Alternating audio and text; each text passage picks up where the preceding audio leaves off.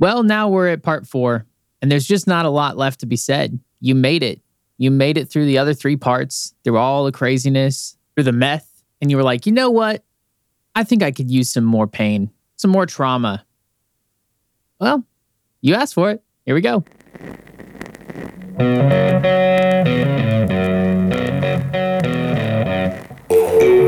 What's up, everyone? Welcome to the Canceled Apprentice podcast, where we develop resilience and learn how to reach maturity mentally, emotionally, physically, and spiritually. I'm your host and Canceled Apprentice, Cole Vandervoort. I'm the king around here, but don't call me no dirt.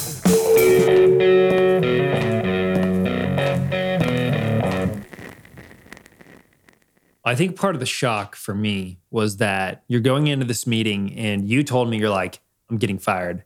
Like, dude, there's literally no way. Like, you can't be getting fired. Like, you haven't done anything fireable. No offenses I hadn't.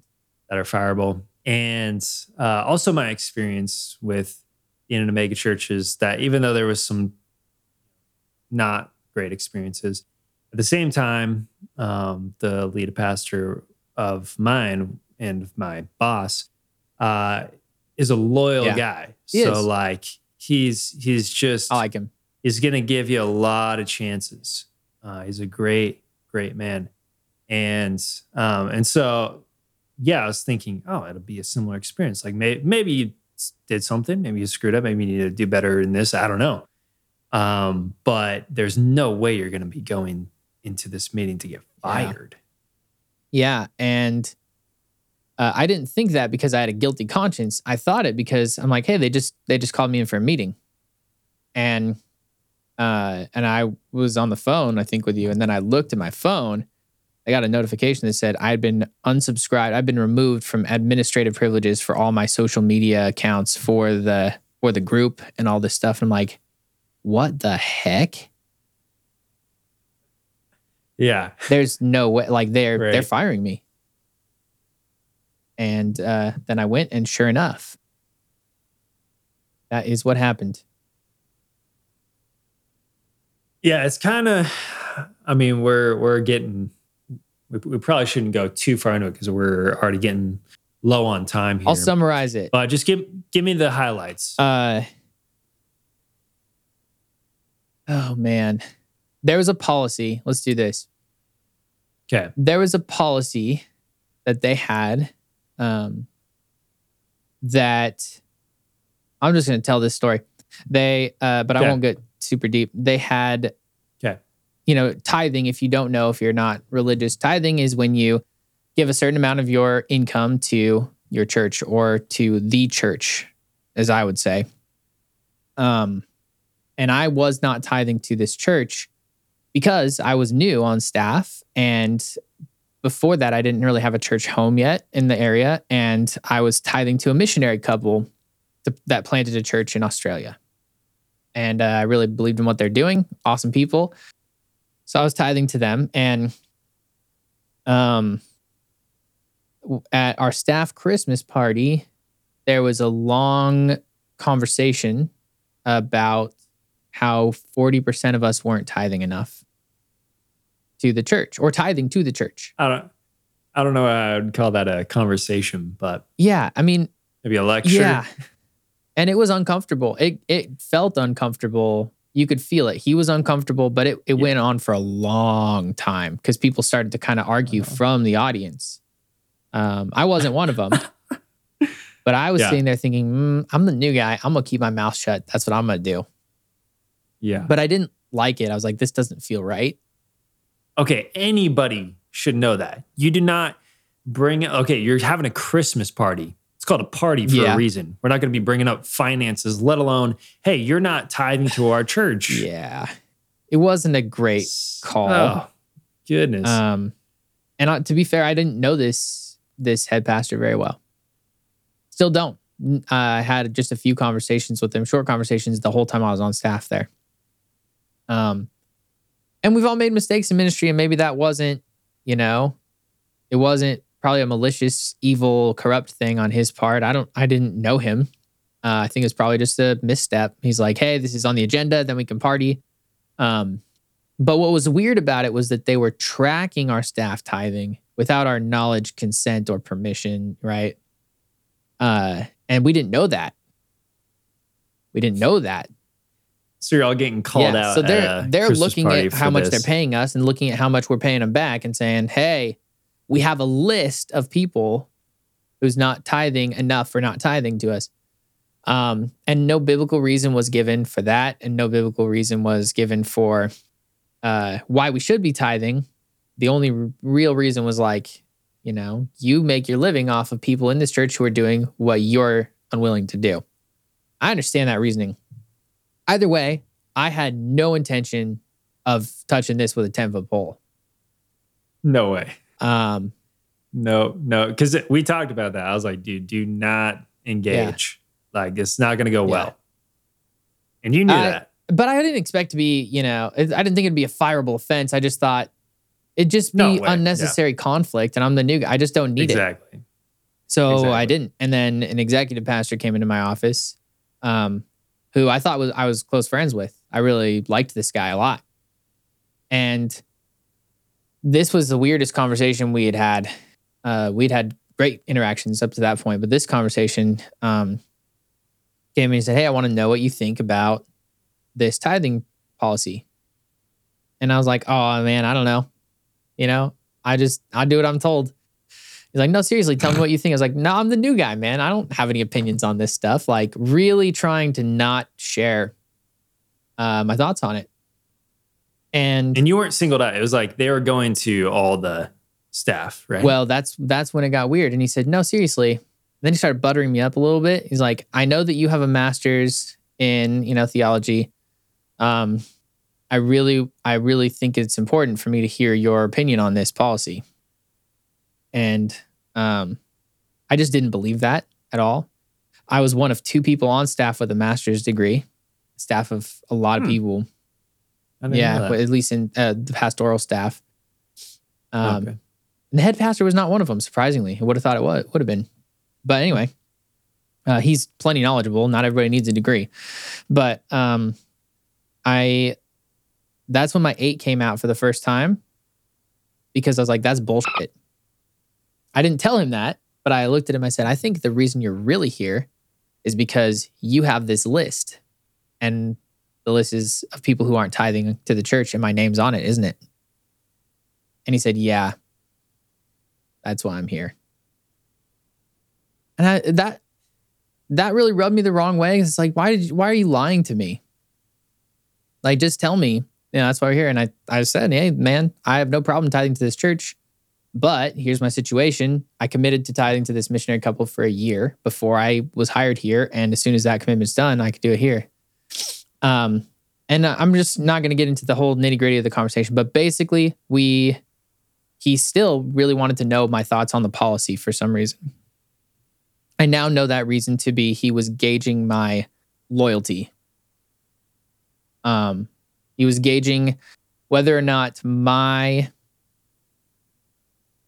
values aligned with theirs. And this was a huge value. And I think that you can recognize that when they're talking about tithing at a staff Christmas party in a reprimand, you know, like that, then money's one of your big values.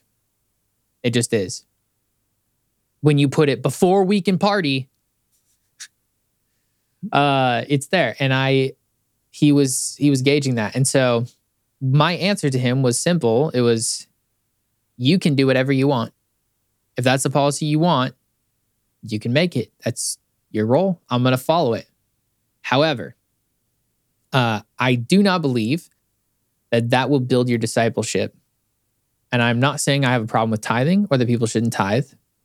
My position is that if you start with a list and of people's names who aren't doing it and start with gotcha, you are not going to create tithing or create tithing from the right heart. The motivation is going to, by default, you're gonna change some people's motivations to be in good standing with the church instead of being good standing with God.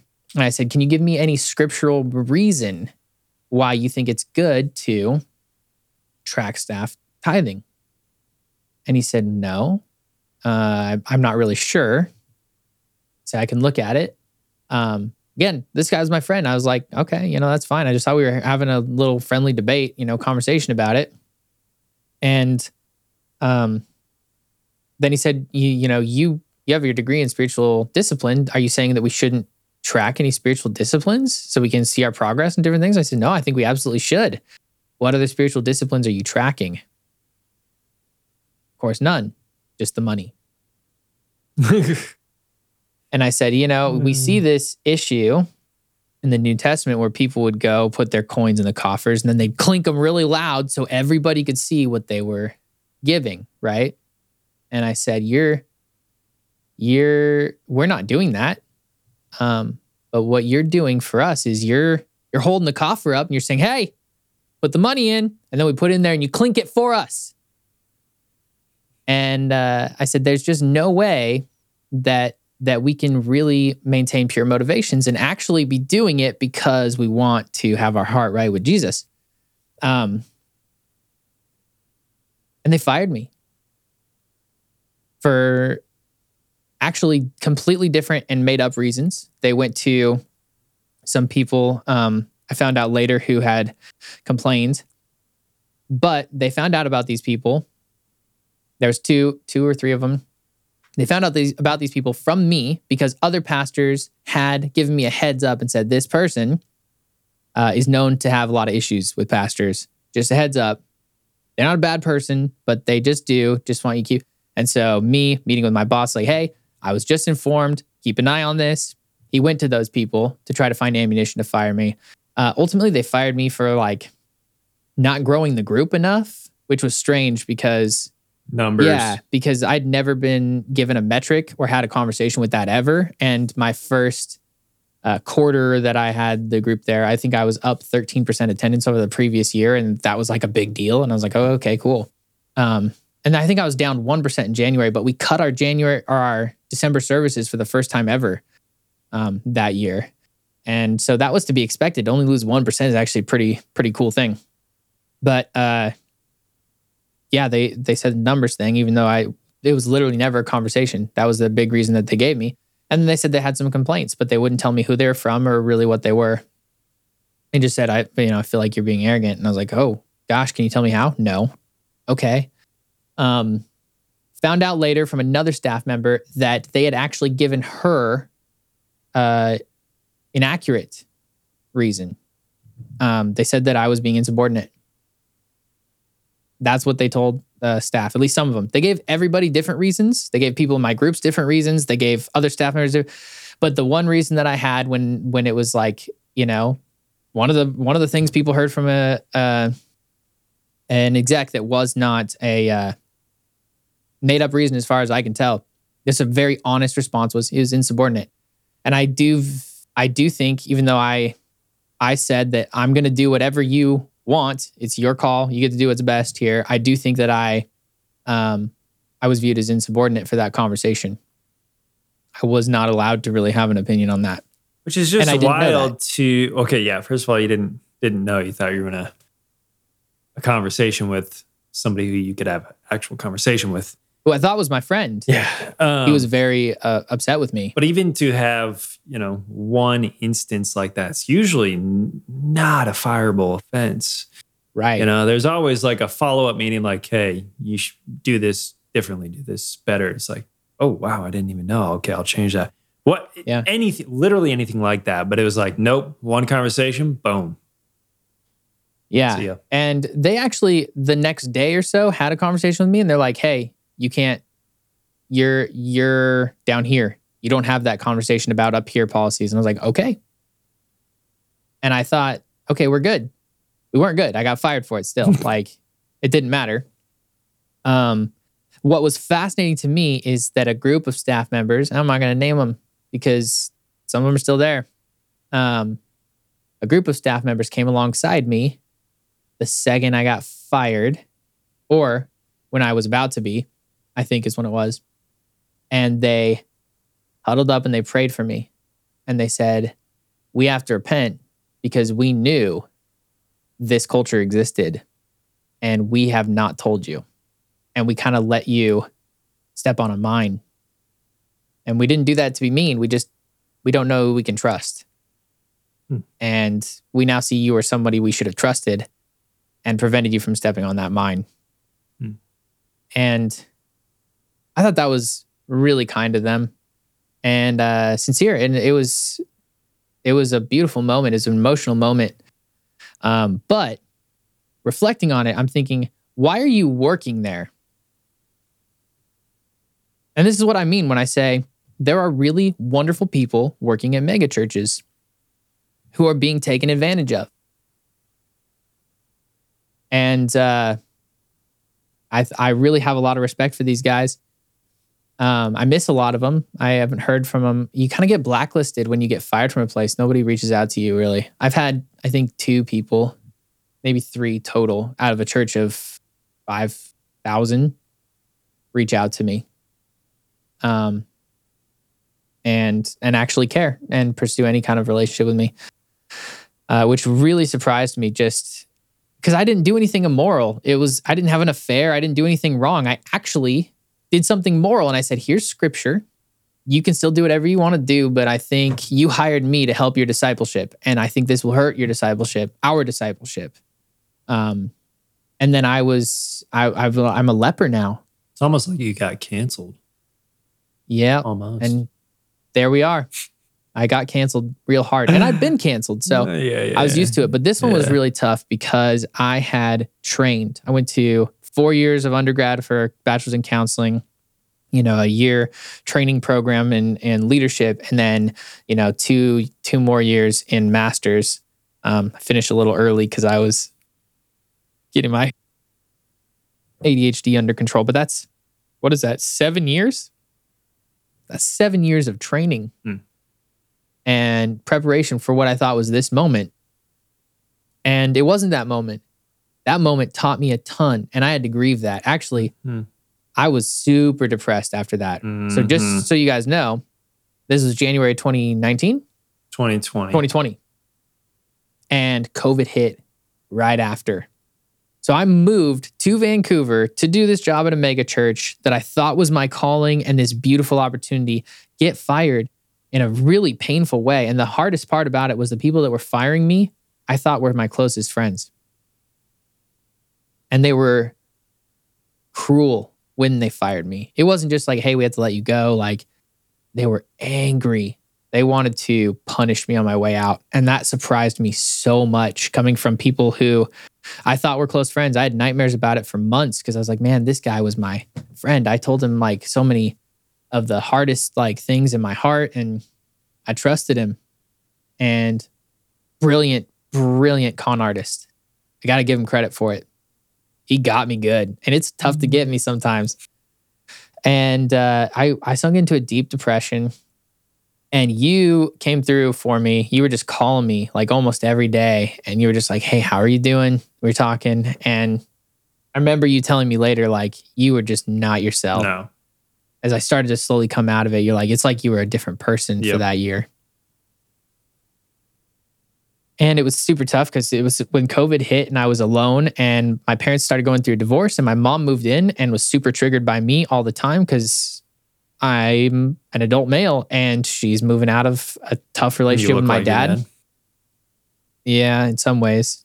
Careful. And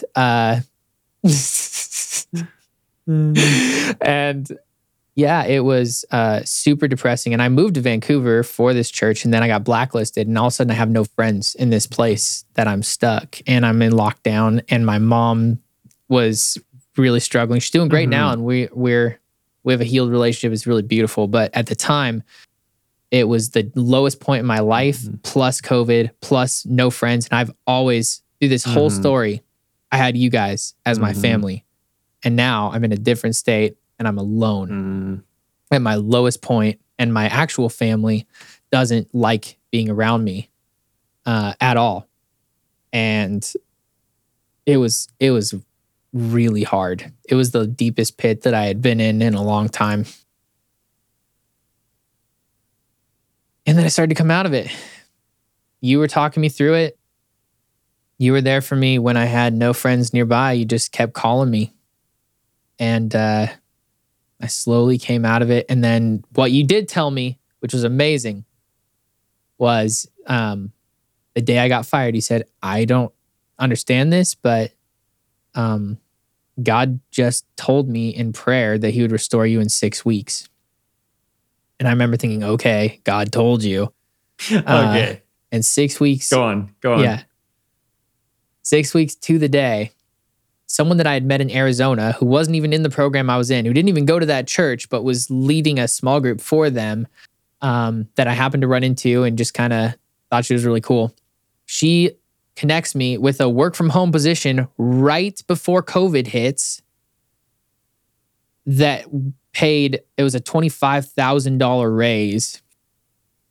And through my depression and all this stuff, all of a sudden I could work from home. I could wallow. I didn't have to shower or move or get dressed. I just crawl into the seat and do a monotonous financial aid position, which was, again, more details and stuff that made me want to die, but it paid me a lot this time. And I'd never been paid a lot before. And you got to work from home right as COVID hit, which is incredible. So with that conversation, so the day that you got fired, you called me and I was just like flabbergasted. Could not believe it. Just like it was not registering in my mind. Like there's no way. And me either. And then you were talking about what am I going to do? Like what am I don't have a job. And I'm not a charismatic or a Pentecostal. If we would have grown up in a church like that, I'd probably be a great charismatic. Should have bought a Honda. I should have bought a Honda. I love my Pentecostal friends. Yeah, me too. So we got to give them crap, but yeah. And I'm also not a cessationist either. Nope. We're somewhere in between. The in-between land. But this was probably one of the only prophetic moments that I've had where, I didn't know what to say to you because I was just like, what? You just got fired? And then you're like, yeah, I don't have a job. I'm like, what is he going to do? And then... sorry.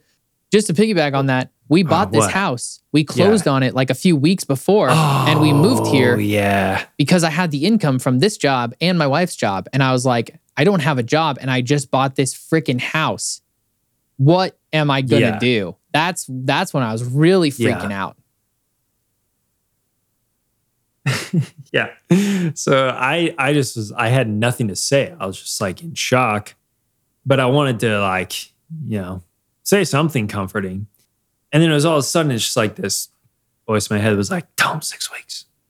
I'm like, what? It was like, tell him 6 weeks, got a job. I'm like, okay. I'm like, all right, this is super weird.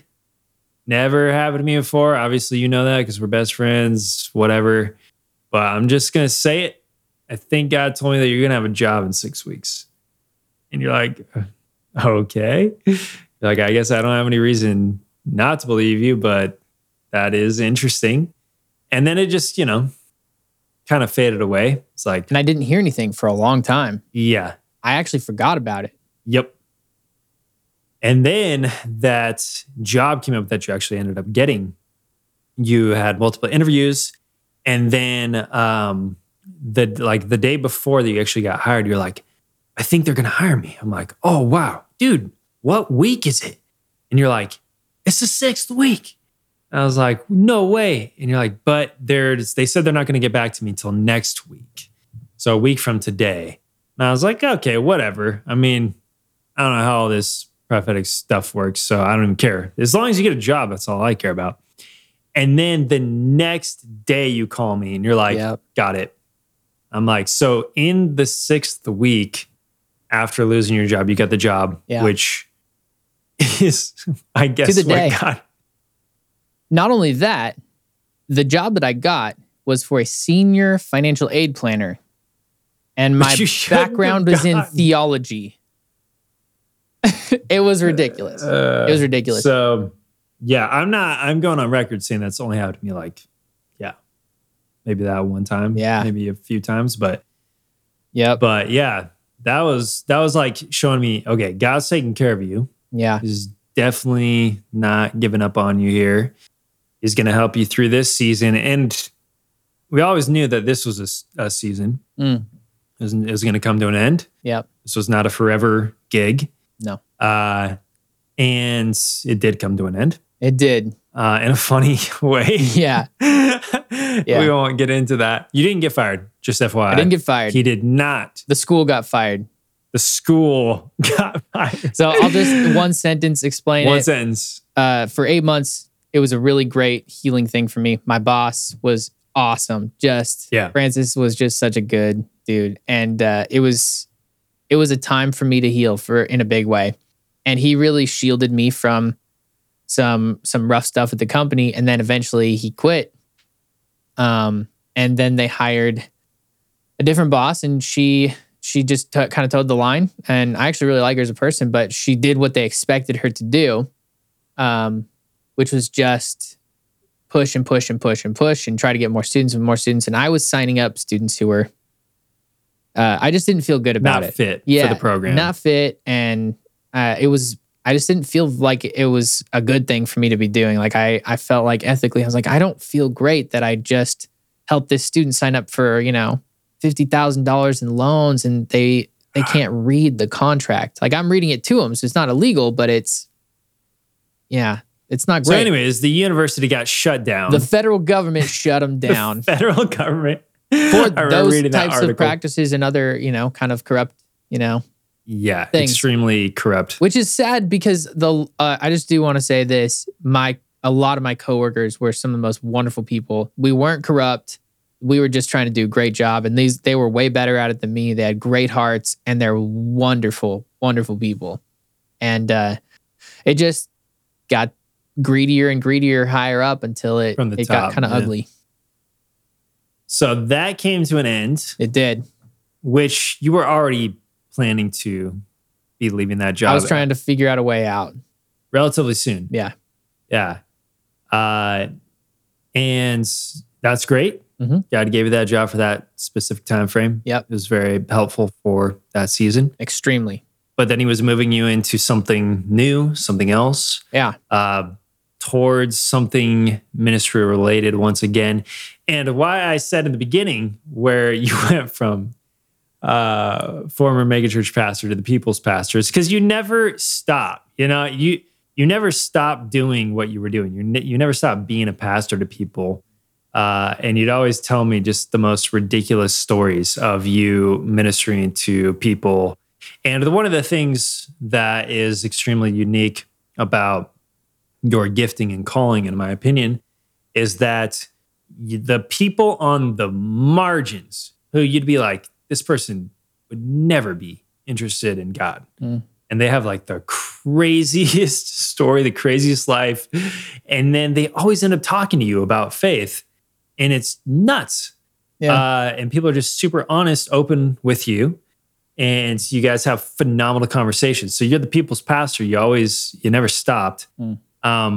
So that's running throughout this whole time frame, throughout this whole season. And then brings you to this. So that kind of wraps up our conversation for today. But what is God doing in and through you now? As I've been preparing to launch this podcast, I prayed that I would really be healed so I could move into what I kind of view this as a ministry.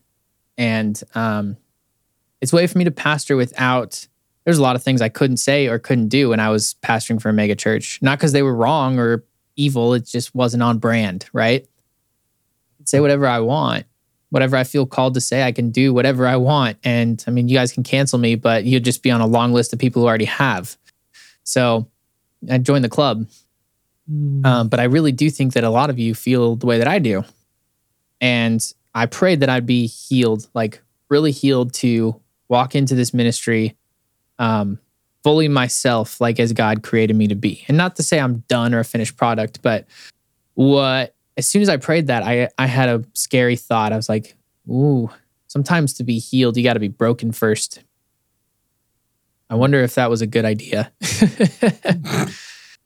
And within a few weeks, I got really sick. Really, really sick. Mm-hmm. struggling to get out of bed sick. And I saw 6 doctors, ran a gambit of medical tests at hospitals and urgent care clinics, and got nowhere. No idea what it was. And then I ended up, Raymond connected me with this guy who's a healer. He's a chiropractor, but he does this weird brand of chiropractic care that I can't even explain. But he's a healer in a way. He does things, he understands things from your body, like he's listening to the Holy Spirit or something. And I think he is, honestly. What are you, a charismatic now? Come on, dude. If that's what makes me, I guess. I don't know. But No, I love it. It was wild. His first session with me, he said, "Oh wow, there's a lot of trauma here." And he's like, "All right, I'm gonna fix this and you're gonna feel an emotional release." I'm like, okay. And he fixes it, and I feel like a tiny pop or whatever in my back or somewhere else. And then all of a sudden I just am sobbing hysterically for 45 minutes. I don't cry. I'm not a soft person. I'm getting softer. I cry. I try to cry once or twice a year. Because I think it's good for my soul, but it's really hard for me to do. Not because I think it makes me a, lady girl or whatever. Whatever you want to call it. I just don't. I don't know. Well, you got that advice from your therapist, your Raymond. What's that? Is he said you have processed through an insane amount, grown a lot, but you've not allowed your body to get up to speed with you. And part of that is you need to cry through this grief. And for those of you who don't know, go read The Body Keeps the Score, but trauma is stored in your body. And I had a lot of trauma.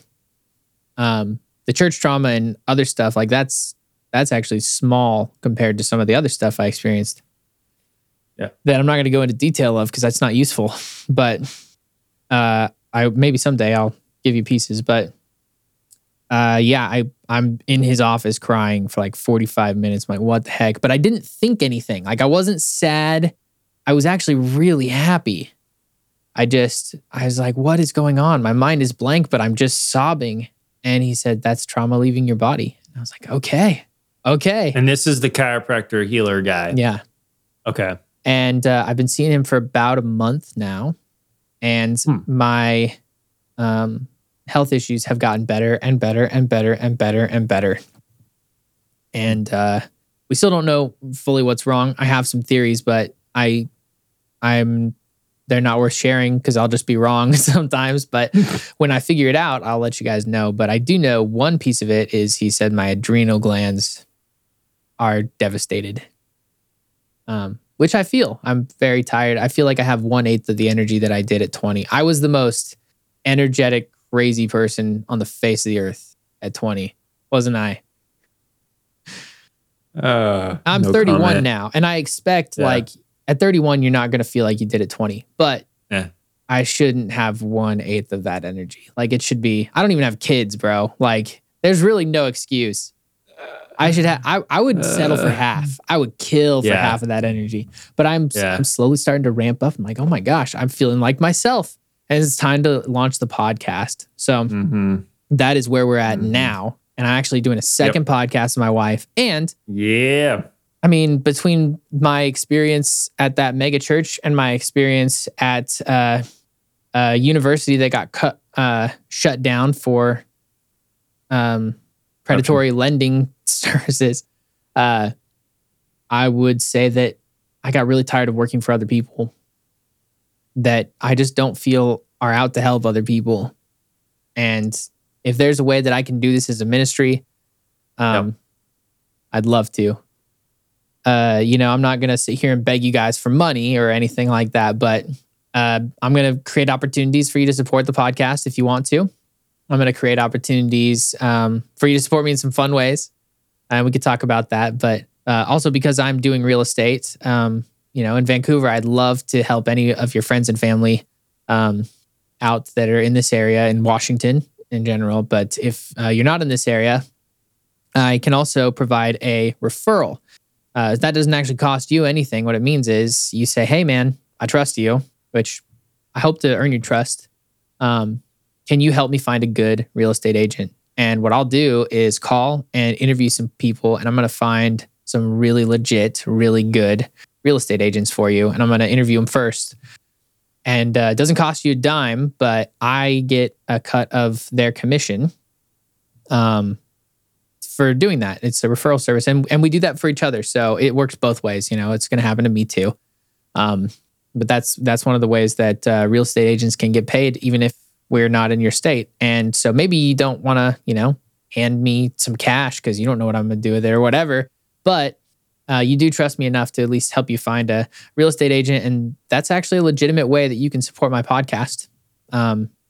Actually, it'd be really helpful. Because that's what you want to be doing. That's the ministry. You want to be in a ministry. Yeah. And I really do. I don't want you to find some, people. Some dangerous real estate agent. I mean, I would say most real estate agents are really good people. But if you don't know, let me do that hard work for you. And it's a way that you can support this without, having to worry about subscribing or anything like that. And if you want to do that, more power to you. We'll create opportunities for you to do that too. But that is one of the things that I'd love to do is if this means anything to you, if you want to support this ministry, I'd love for you to partner with us.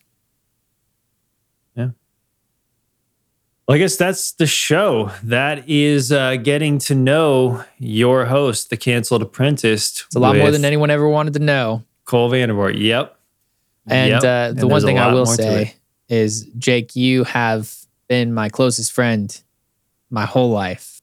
You've done everything with me for the most part until we are too far geographically, but still we do almost everything together. I'm there for the birth of your kiddo and